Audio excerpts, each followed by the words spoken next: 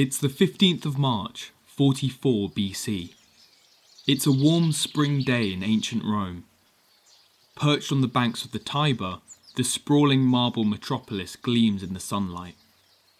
Inside the grandiose theatre of Pompey, two men make their way through the hallways to attend an important senatorial meeting. The older of the two men, a man with thinning hair and piercing grey eyes, leads the way. He is, to put it mildly, a very successful man. He had risen through the ranks of the political hierarchy and managed to attain an unassailable position in Roman politics. Yet, despite his impressive list of achievements, he feels somewhat distracted by the previous events of the day. That morning, his wife had pleaded with him not to attend the meeting. She had dreamt that should he leave, he would suffer a terrible fate. This wasn't the first warning he had received either. An Etruscan soothsayer had given him a similar warning of a great danger to his life, one which would reveal itself on the Ides of March. Just now, he had spotted her on his way to the Senate and called out gloatingly that today was the Ides and he was alive and well. Her reply unnerved him. "Aye, the Ides have come, but they are not yet gone." Despite his reservations, he had chosen to continue on to the Senate. Perhaps this is unsurprising, for Julius Caesar was not a man easily dissuaded once he had made up his mind. Caesar reached the meeting hall. The man accompanying him, Mark Antony, made to enter with Caesar, but was engaged in conversation by a senator. Antony hung back as Caesar continued on into the room. Historical accounts of that day's events vary, but the most famous and probably the most accurate comes from the Roman historian Suetonius. His account reads as follows. As he took his seat, the conspirators gathered around him as if to pay their respects, and straightway, Tullius Cimber, who had assumed the lead, came nearer as though to ask something. When Caesar with a gesture put him off to another time, Cimber caught his toga by both shoulders. As Caesar cried, "Why, this is violence!" one of the casques stabbed him from one side, just below the throat. Caesar caught Casca's arm and ran it through with his stylus, but as he tried to leap to his feet, he was stopped by another wound.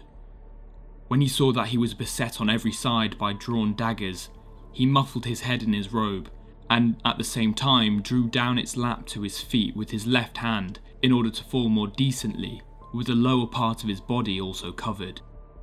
And in this wise he was stabbed with 23 wounds, uttering not a word, but merely a groan at the first stroke, though some have written that when Marcus Brutus rushed at him, he said in Greek, "You too, my child?"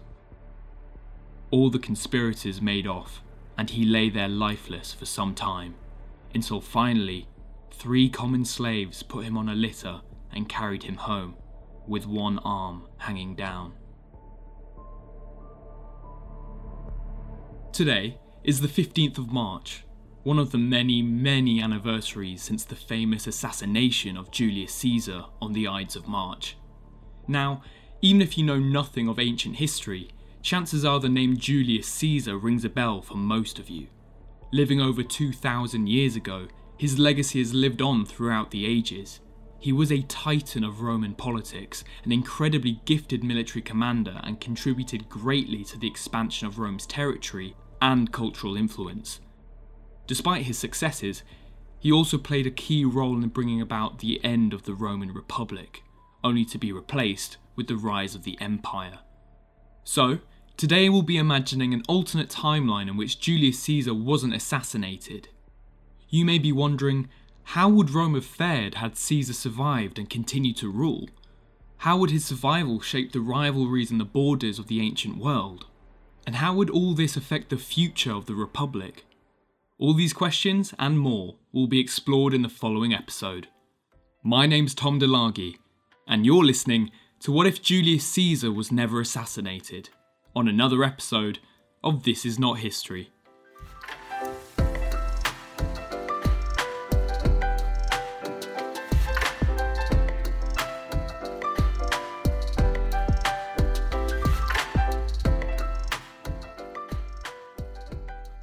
Before we can imagine a world in which Julius Caesar wasn't assassinated, here's some historical context as to what actually happened. Let's go back to way before his time, to the founding of Rome.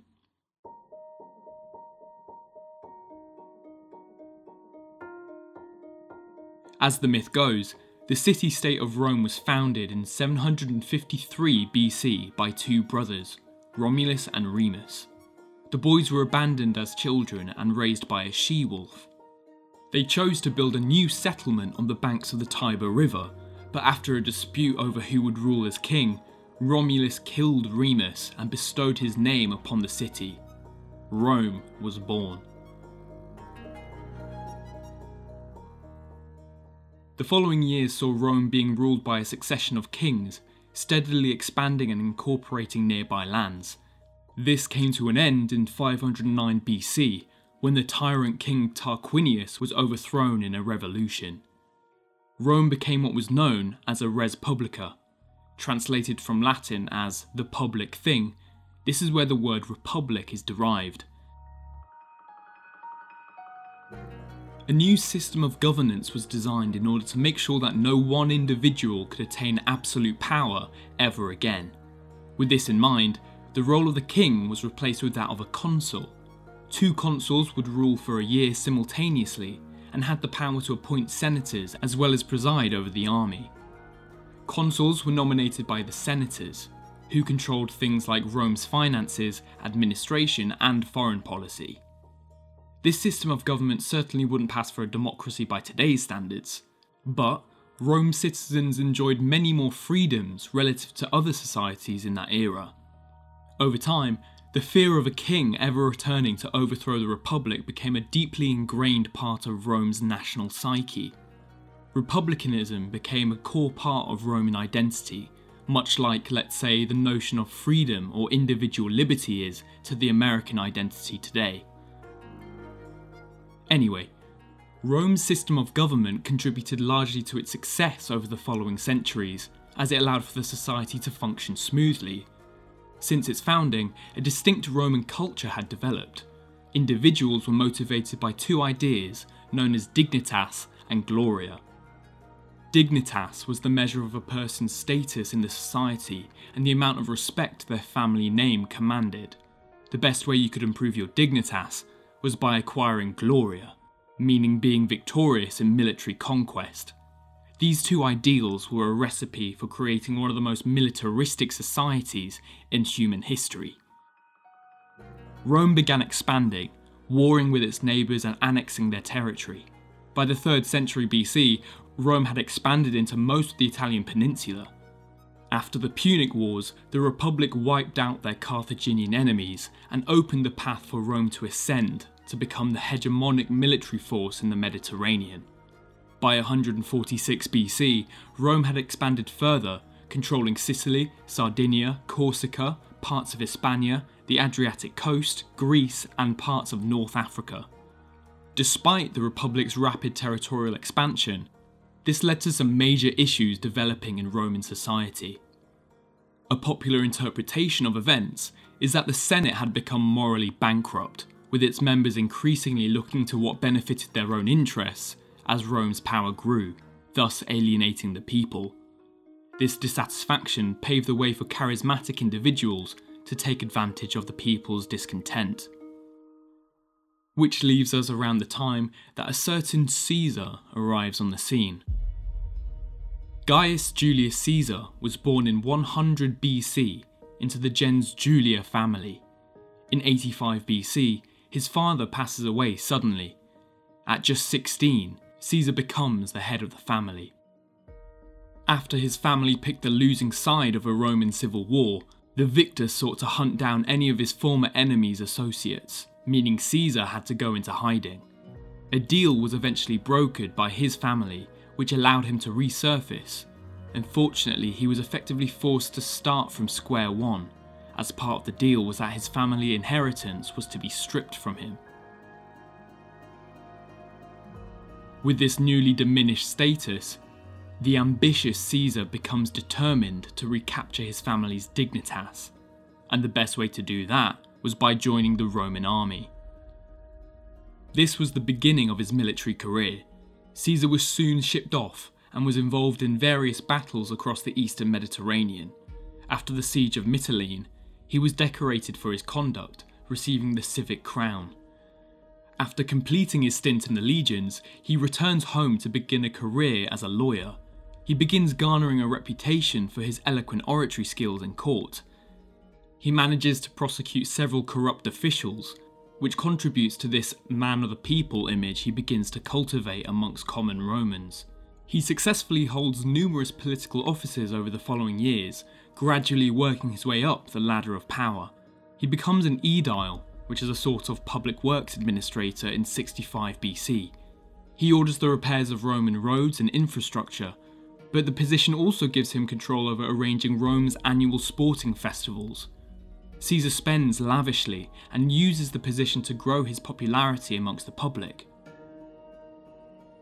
Attempting to advance his position, Caesar approaches two of the most influential figures in Roman politics, Marcus Licinius Crassus and Pompey Magnus. Crassus is the richest man in Rome, and Pompey was one of, if not the greatest, military tactician in its history. These men were bitter rivals, which had created a stalemate in the Senate, but Caesar saw potential to be exploited from this situation. In 60 BC, Caesar made Crassus and Pompey a compelling offer. He pointed out to them that all three of them had ambitions that could only be achieved through cooperation. Crassus wanted the Senate to grant various tax cuts. Pompey wanted the Senate to grant his soldiers land as payment for their service, and Caesar wanted the top job. Caesar said that if they supported his election bid to become consul, he would ensure their legislation would pass. With this secret pact agreed upon, the first triumvirate is born, the most powerful political alliance to ever exist in Roman history. With Crassus and Pompey's support, Caesar wins and becomes a Roman consul in 59 BC. Now it was time for Caesar to hold up his end of the bargain. To ensure his fellow triumvirs' legislation passed, he resorts to heavy-handed tactics, ordering attacks to be carried out against senators who oppose him. This pays off initially, and both of Caesar's partners get their bills passed. Caesar's time in office serves him well. He often outshines his co-consul, his tenure jokingly being referred to as the consulship of Julius and Caesar. He accrues vast amounts of wealth and influence during this period. He hosts parties for the Roman aristocracy and marries a young noblewoman called Calpurnia, although this doesn't stop him from having extramarital affairs, as was common for men in Roman society. He begins an affair with a woman named Servilia and becomes close with her son, a young politician of the name Marcus Junius Brutus. You're going to want to remember that name. So, Caesar had finally achieved what he'd been seeking his entire life. He'd reached the highest level of political office in the Roman Republic. But this doesn't last forever. The tough measures Caesar took, while effective, meant he developed a negative reputation as a strongman, which poses an issue for Pompey and Crassus. As far as they saw it, they had gotten all the use they could out of Caesar. He'd passed their bills, but now he was stirring up discontent with the Senate. He was making the other two look bad. Once Caesar's consulship expired, Pompey and Crassus decided it best to send him out of Rome. With great reluctance, in 58 BC, Caesar took up a governorship in a province in northern Italy. For a man with as much ambition as Caesar, he saw this as a massive step down.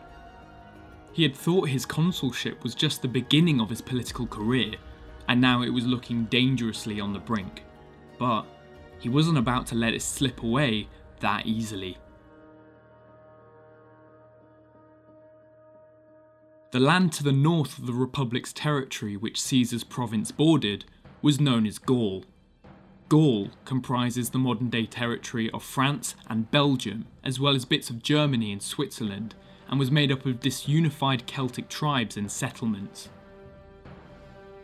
Caesar knew that by using his province as a training ground, he could raise an army and launch an invasion of Gaul. Not only would this military victory bring him gloria, the fortune and territory he would acquire for Rome would make him exceptionally popular with the people. The only problem was that embarking on military conquest without the Senate's approval was a crime. This was a massive gamble, and the stakes were high. Despite this, in 58 BC, Caesar marches his legions north and invades Gaul, marking a pivotal moment in history and the beginning of 8 years of brutal military conquest. During this campaign, he directs his troops brilliantly through vicious battles and sieges, showcasing just how good of a general he really was. Famously, he uses divide and conquer tactics, never fighting a united enemy, just taking over piece by piece. Eventually, Caesar succeeds in capitulating the Gaulish tribes. Out of a total population of 3 million people, Caesar slaughters 1/3 and sells another third into slavery. Needless to say, these ratios are utterly apocalyptic for the Celts. As word reaches Rome of the impressive feats Caesar's managing to accomplish, his popularity at home skyrockets, with Roman jingoism riding high. The Senate, however, are nervous. By 54 BC, Crassus and Pompey are beginning to look at what Caesar's doing and realise that sending him away was a massive mistake. He's becoming too popular and too powerful. Crassus, the only one of the triumvirs without a big military conquest under his belt, sets sail for the east and attempts to conquer Parthia. This fails disastrously. At the Battle of Carrhae, his army is wiped out and Crassus is executed by the Parthians, who pour molten gold down his throat. Of the triumvirate, this leaves just Caesar and Pompey left alive, marking the crumbling of their alliance. Moving to secure his position, Pompey wins the Roman consulship and strengthens his ties to the Senate. By 50 BC, all Gaulish lands were incorporated into the Republic and becomes the single largest territorial expansion in Roman history. Pompey recognises that Caesar has overtaken him in power since the conquest of Gaul. He, along with the Senate, vote to strip Caesar of his command and orders him back to Rome to stand trial for illegally raising an army without the Senate's permission. Brutus, despite his close ties with Caesar, whom he sees as a father figure, decides to side with Pompey. Caesar receives this ultimatum and begins marching his armies back to Rome. He reaches the Rubicon River, the symbolic boundary outlining Rome itself. If Caesar were to cross it, in the eyes of the law, he would be considered an invading army, thus starting a civil war. In 49 BC, Caesar crosses the Rubicon. This is a turning point in Roman history and marks the beginning of a Roman civil war. The forces of Julius Caesar versus the forces of Pompey Magnus, two of the greatest generals in Roman history.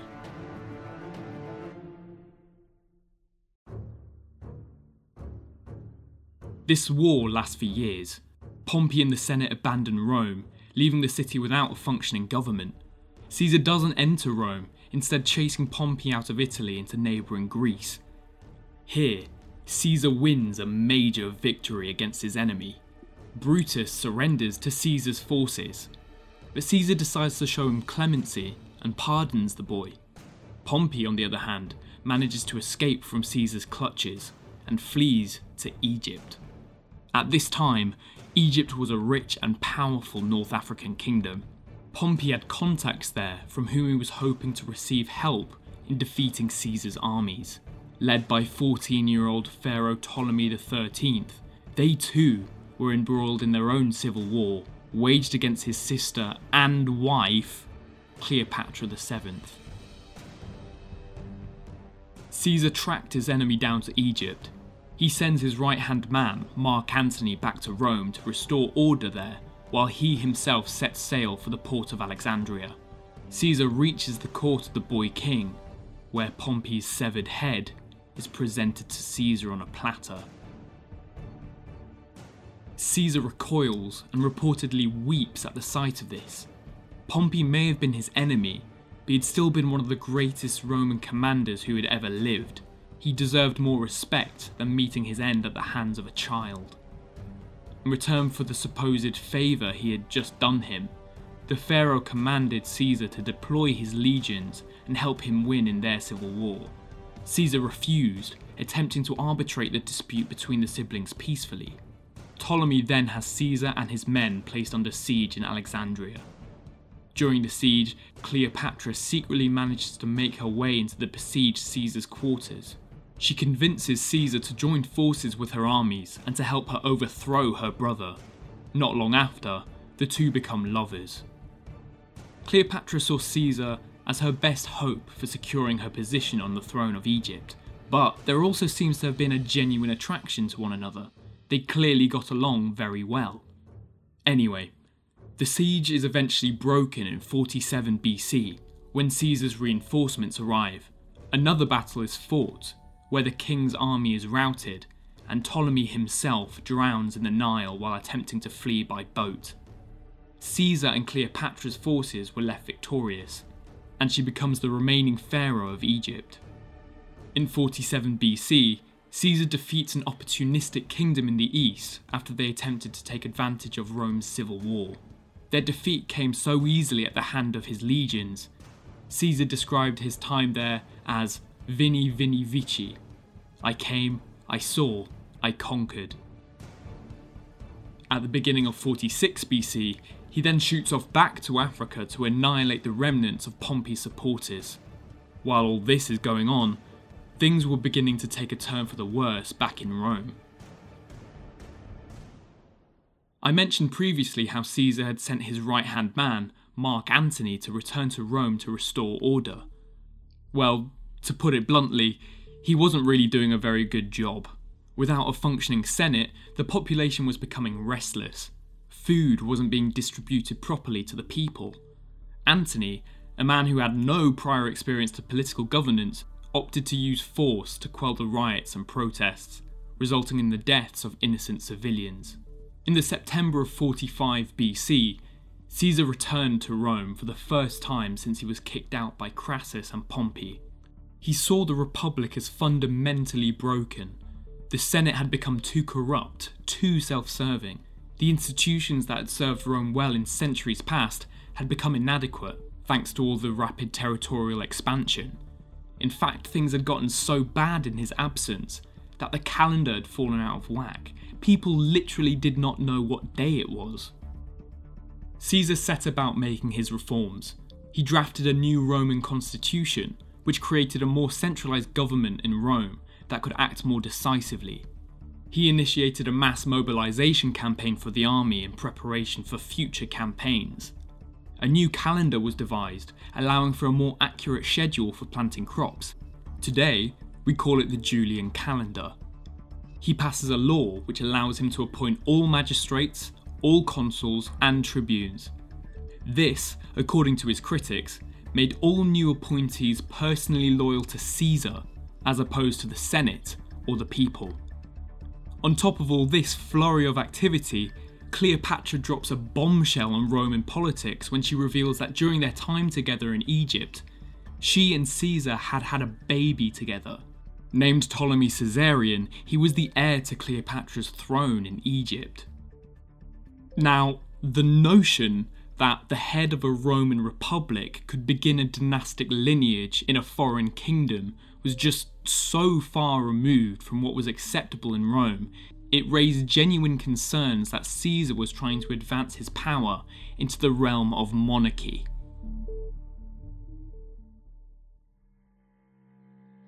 Now, as much as Caesar's reforms look to create a brand new Roman system, he sees the value of looking into the past for guidance. In times of exceptional crisis, the Senate had the power to bestow the title of dictator onto an individual, holding this temporary position of total authority over Roman affairs, usually for 6 months. They would use these powers to save the Republic and then give them up after a crisis was averted. Caesar decided to revive this position. After he had dealt the decisive defeat to Pompey's army, Caesar was appointed dictator. He held the position for 11 days to ensure his second bid for consul was successful before giving up his power. Then again, while Caesar was in Egypt, he was appointed to the office of dictator for the term of 1 year. For a third time in 46 BC, as he was about to crush the remainders of Pompey's army in Africa, Julius Caesar was appointed dictator for the next 10 years. You can see why Caesar's opponents were becoming more and more nervous as to just how far he would go to extend his term in office. Then, in early 44 BC, Julius Caesar is made dictator in perpetuum, dictator for life.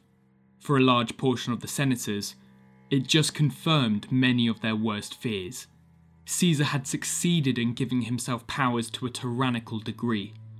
In all but name, Julius Caesar had made himself king. For the good of the Republic, they could not allow him to continue. As many as 60 senators began conspiring, with the ringleaders being Cassius, Decimus, and Brutus.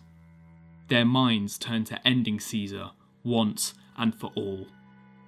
The plotters, known as liberators, planned to strike on the 15th of March 44 BC, better known as the Ides of March. The liberators gathered on the Senate floor and awaited Caesar's arrival at their meeting. As he entered, senators began to gather around him. Unbeknownst to him, they begin to unsheath daggers from beneath their togas. It's here, on this day, Julius Caesar is killed, having been stabbed 23 times. His death is a major shock to the Republic, with his body being paraded through the streets of Rome as people come out to mourn. In the aftermath of Caesar's murder, the plotters believe they have destroyed the greatest threat to the Republic. They attempt to restore order, but their actions result in a power vacuum emerging at the top of the Roman political hierarchy, thanks to Caesar's consolidation of power. The carnage unleashed after Caesar's death leads Mark Antony to hunt down his assassins. Brutus kills himself rather than be captured. Eventually, Antony's allies in Rome turn against him, and he's forced to flee abroad and joins forces with Cleopatra. When Roman armies bear down on Egypt, they both kill themselves. Caesarion, Cleopatra and Caesar's son, rules for just 2 weeks before he too is killed at age 17. After the years of chaos and war which engulfed the Republic, a man rises to the forefront of Roman politics. Gaius Octavius, Caesar's grandnephew, picks up the mantle of Caesar Augustus. Finally, in 27 BC, the Roman Republic is reorganised into the Roman Empire, with Augustus as its first emperor, ruling for the next 40 years. So, that's a super simplified overview of Caesar's life. But what if it didn't end in assassination? What if Caesar survived the Ides of March? Let's explore what could have been. So, what would need to happen differently in this scenario for Caesar to survive the Ides of March? I think there are a few ways that we could go with this. Maybe the senators don't organise themselves effectively enough or garner enough support to act so decisively. Maybe Caesar listens to the various warnings he gets about the Ides and doesn't attend the senatorial meeting. Both are viable, but I think the most interesting point of diversion surrounds Mark Antony. If Antony hadn't been distracted by one of the conspirators and entered the meeting room with Caesar, perhaps just the presence of the battle-hardened Antony would be enough to scare them from striking in the first place. Or maybe he could have stopped the first attacker from dealing a blow to Caesar. So, let's say Antony shrugs off this diversion and walks on through into the meeting with Caesar. As Caesar greets his various colleagues, Antony spots a senator reaching into his toga, and a glint of steel as Casca draws his blade. Antony realises what's about to happen and makes a split-second decision. Casca raises the dagger, but Antony grabs him firmly by the wrist. Caesar hears the scuffle behind him and turns around to see the senator caught red-handed. Caesar calls out urgently for guards, who run in and secure the room quickly.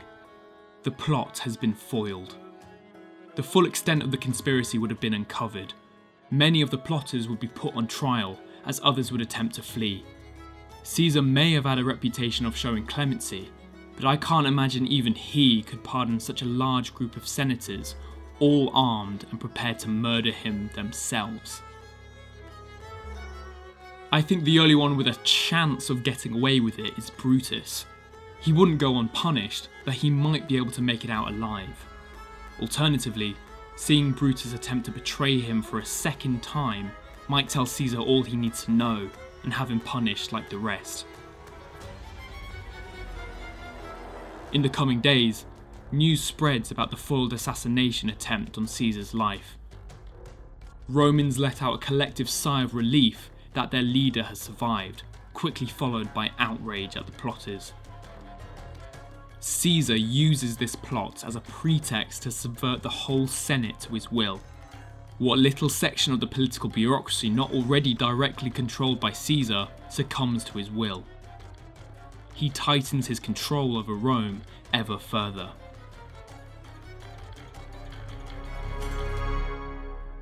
So, what would be different in this alternate timeline? First of all, Rome, under the continued leadership of Caesar, would look physically different to how it looked in our timeline. Prior to his assassination, Caesar had begun plans for a wide range of building projects which would remodel the Roman landscape. An enormous new temple to the war god Mars was planned to be constructed under Caesar's orders. He'd also planned to build a massive library in the centre of Rome, comparable in size to that of the famous one that he had partially burnt down by accident in Alexandria. He also planned to divert the Tiber River which ran through Rome, to lessen the threat of flooding and provide new land to settle. This alternate timeline sees these projects carried out. They would reshape Rome's landscape and sustain Caesar's popularity with the people. While Rome itself would be affected in a world without Caesar's assassination, there are much more wide-reaching effects. The wars that came as a result of his death in real life would not happen in this alternate timeline. While the Second Triumvirate would not unite against the liberators to avenge Caesar's death, this doesn't necessarily mean that peace would prevail in this alternate timeline. As I previously mentioned, Caesar had enacted a mass recruitment campaign for the army. This was done in preparation, as just days after his assassination, Caesar was scheduled to embark on a new set of military campaigns. Had he been around to go through with them, it would have made his conquest of Gaul look like a cakewalk. Caesar had been formulating plans on conquering the vast empire of Parthia, modern-day Iran, whose territory spread into Mesopotamia and the Levant region.